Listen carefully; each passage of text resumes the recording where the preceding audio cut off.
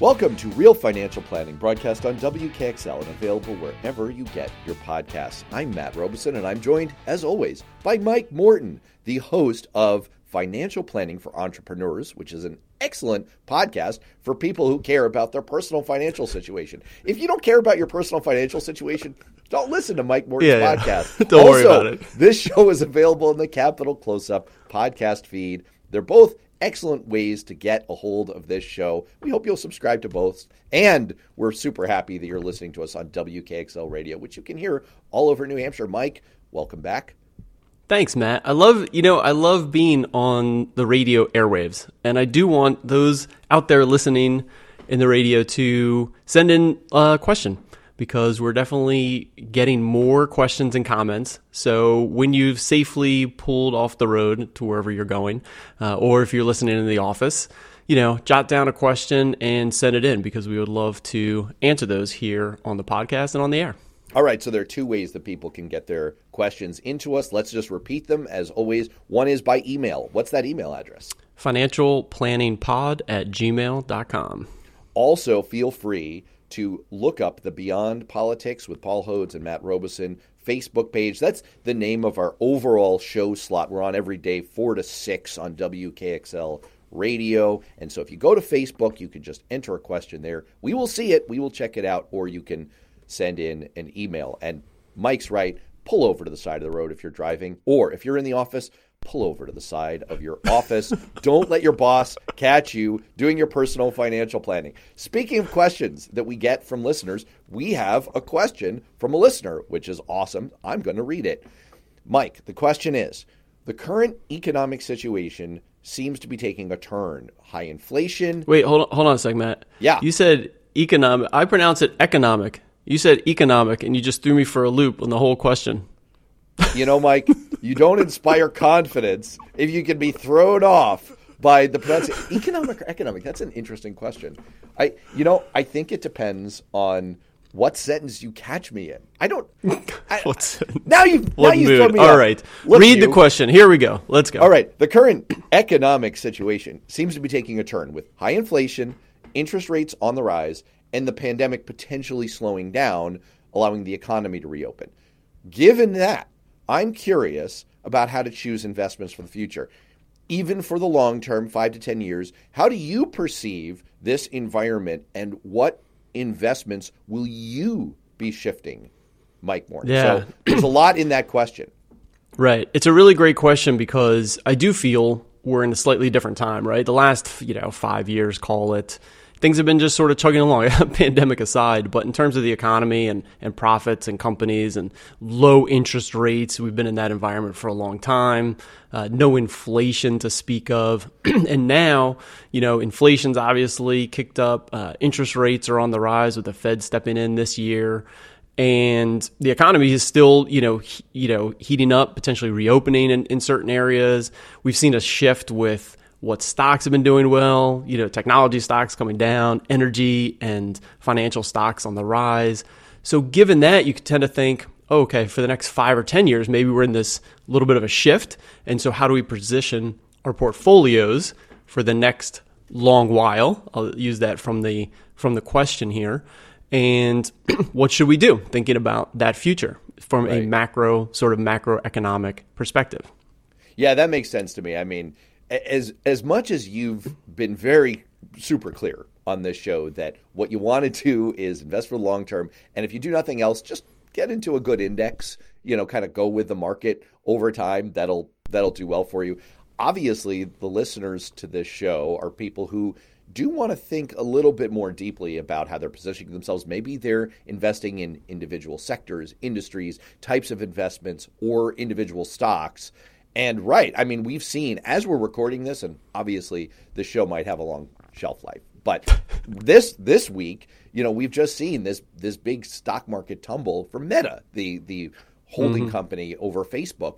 And some of it is because of apparently the expectation of rising interest rates, which means less free money available to big companies that like to invest in lots of speculative stuff. So it would make you, if you're kind of in that realm of thinking about more individualized investing, it would make you rethink a little bit what that next 5 to 10 year picture looks like. Right. Yeah. So let me break apart some of the components. One, the first thing is, the listener asked long-term, 5 to 10 years. And in investing frameworks, that is extremely short. So you have to understand that the investing, typically when I look at how to invest and the research behind that, any 5-year period, you could see a lot of volatility. And that sounds bizarre because we're humans and 5 years is a really long time for us. Think of where you were 5 years ago in your life. But the markets, ebb and flow with a much longer time horizon. So the classic economic cycle, business cycle would be 5 to 10 years, sort of going through these peaks and troughs. So you have to take a really longer term time horizon. So that is just not very long to even evaluate an investing strategy. A 5 or 10 years is just not that long to evaluate that kind of investing strategy. So realize that first.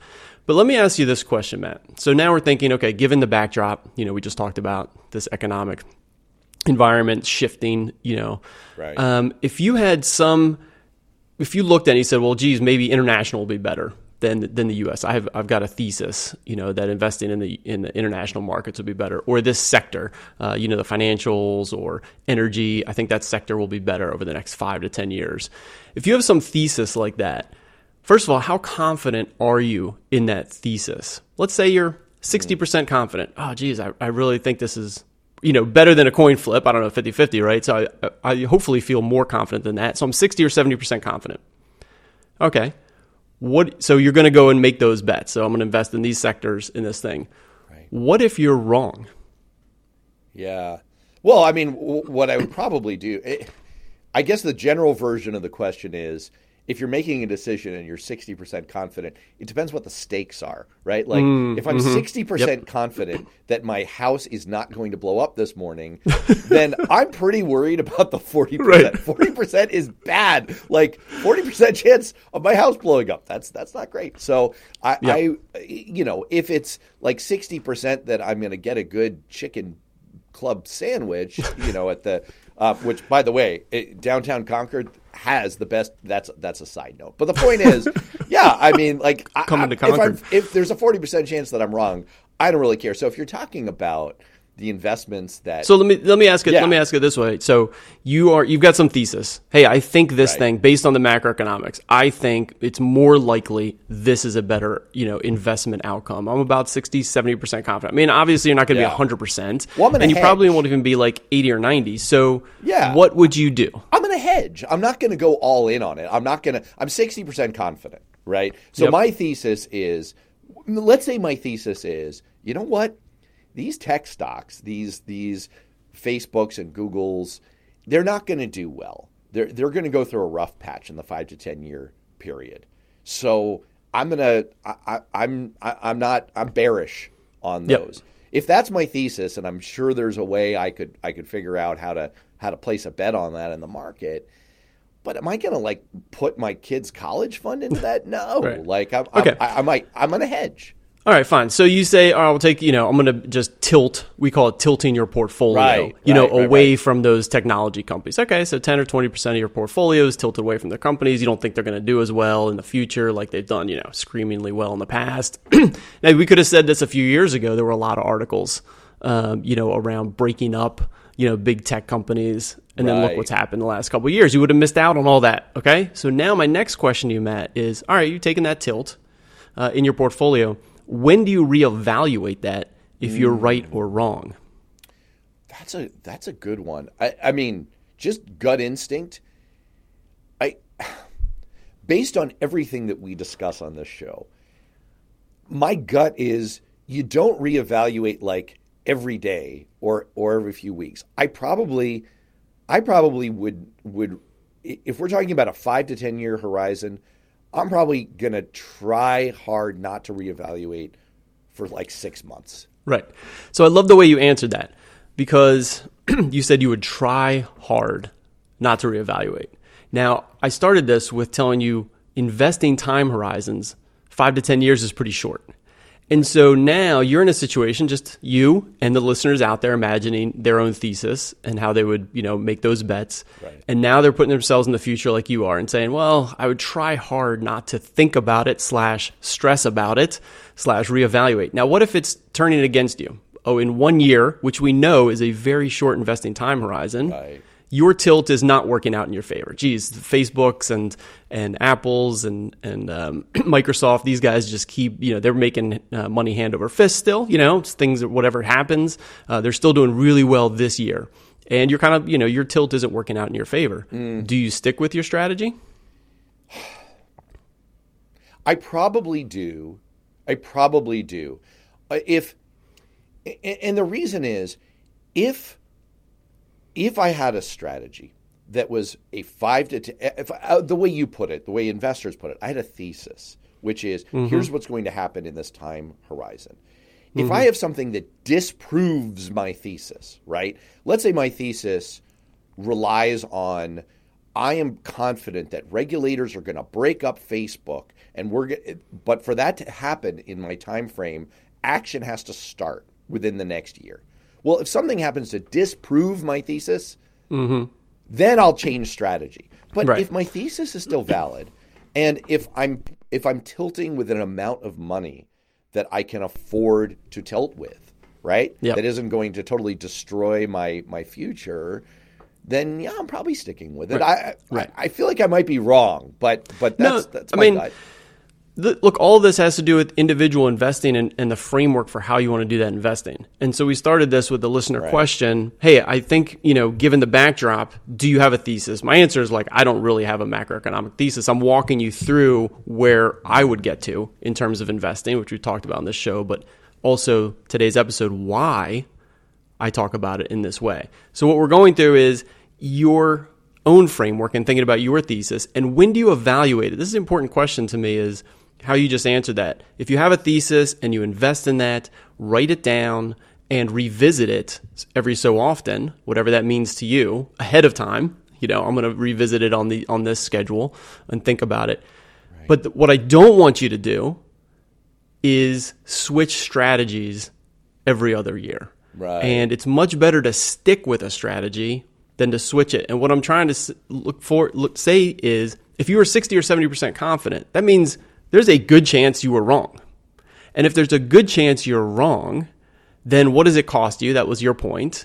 And what do you gain? If you switched 10 or 20% of your portfolio to hopefully make 5 or 10% more over a 5 or 10 year time horizon with very, not that great of a confidence, yeah, maybe it works out and maybe it doesn't. And you've caused yourself a lot of stress in the meantime, revisiting this allocation, monitoring your portfolio. Now, if it's fun for you and you like picking some individual stocks and doing that, that's great. But the question was more, given the macroeconomics, would you shift your portfolio? And by what we've talked through today, you can see how hard it is and why it's not really worth the effort, because you're just not that confident. Even if you came up with a thesis, you're not going to be that confident and you'll probably end up switching strategies. Right. I don't want to literally bet the house. And I don't want to get into a situation where I'm second guessing myself. It sounds like part of what you're saying is that key question of when do you reevaluate. That has to be part of your strategy. You have to write down, here are the circumstances under which I think my thesis has been disproven and it's time to bail. And here is the time frame that I'm going to look at this, and I'm going to put that in my drawer, and I'm not going to mess with it. And also, I want you to realize how much money you could potentially make or lose. And I would look at that ahead of time.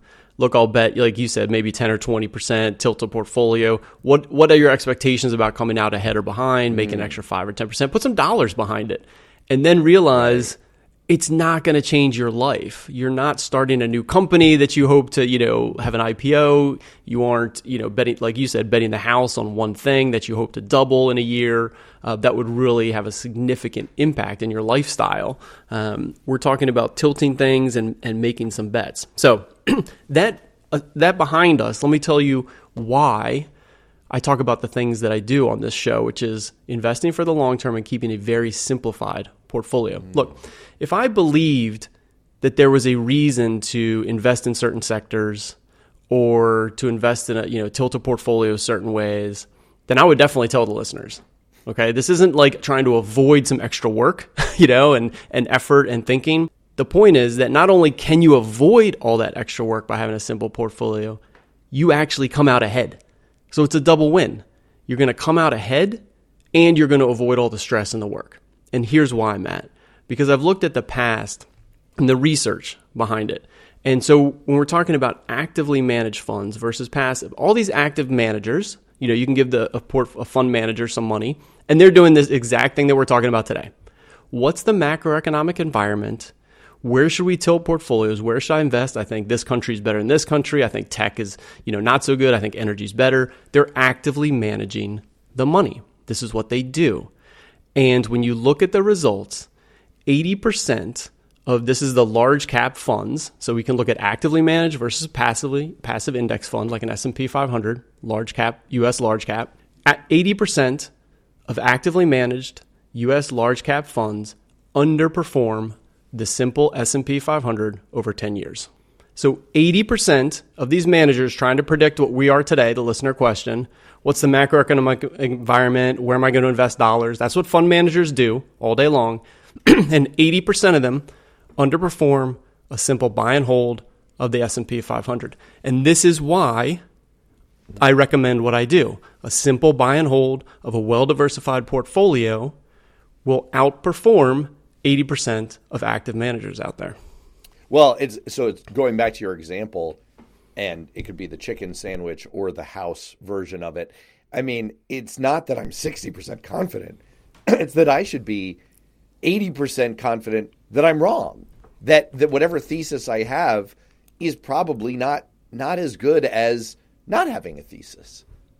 Yeah, now part of it's the fees. I do want to be clear. Part of it, like the active managers underperform after fees, okay? Because you can just buy and hold the S&P 500 so cheaply, and you might charge you 1%. So now they have to beat the S&P by that 1%, right? Just to even make up their fees. So if you're doing it on your own, obviously, you should pay yourself for all that time and effort, but you probably don't track it that way. But that's my point is so what you just said, Matt, I'm 80% confident that a simple buy and hold of large index funds will outperform actively managed funds over 10 years time horizons. Right. So now this is based on historical, looking backwards, historical data.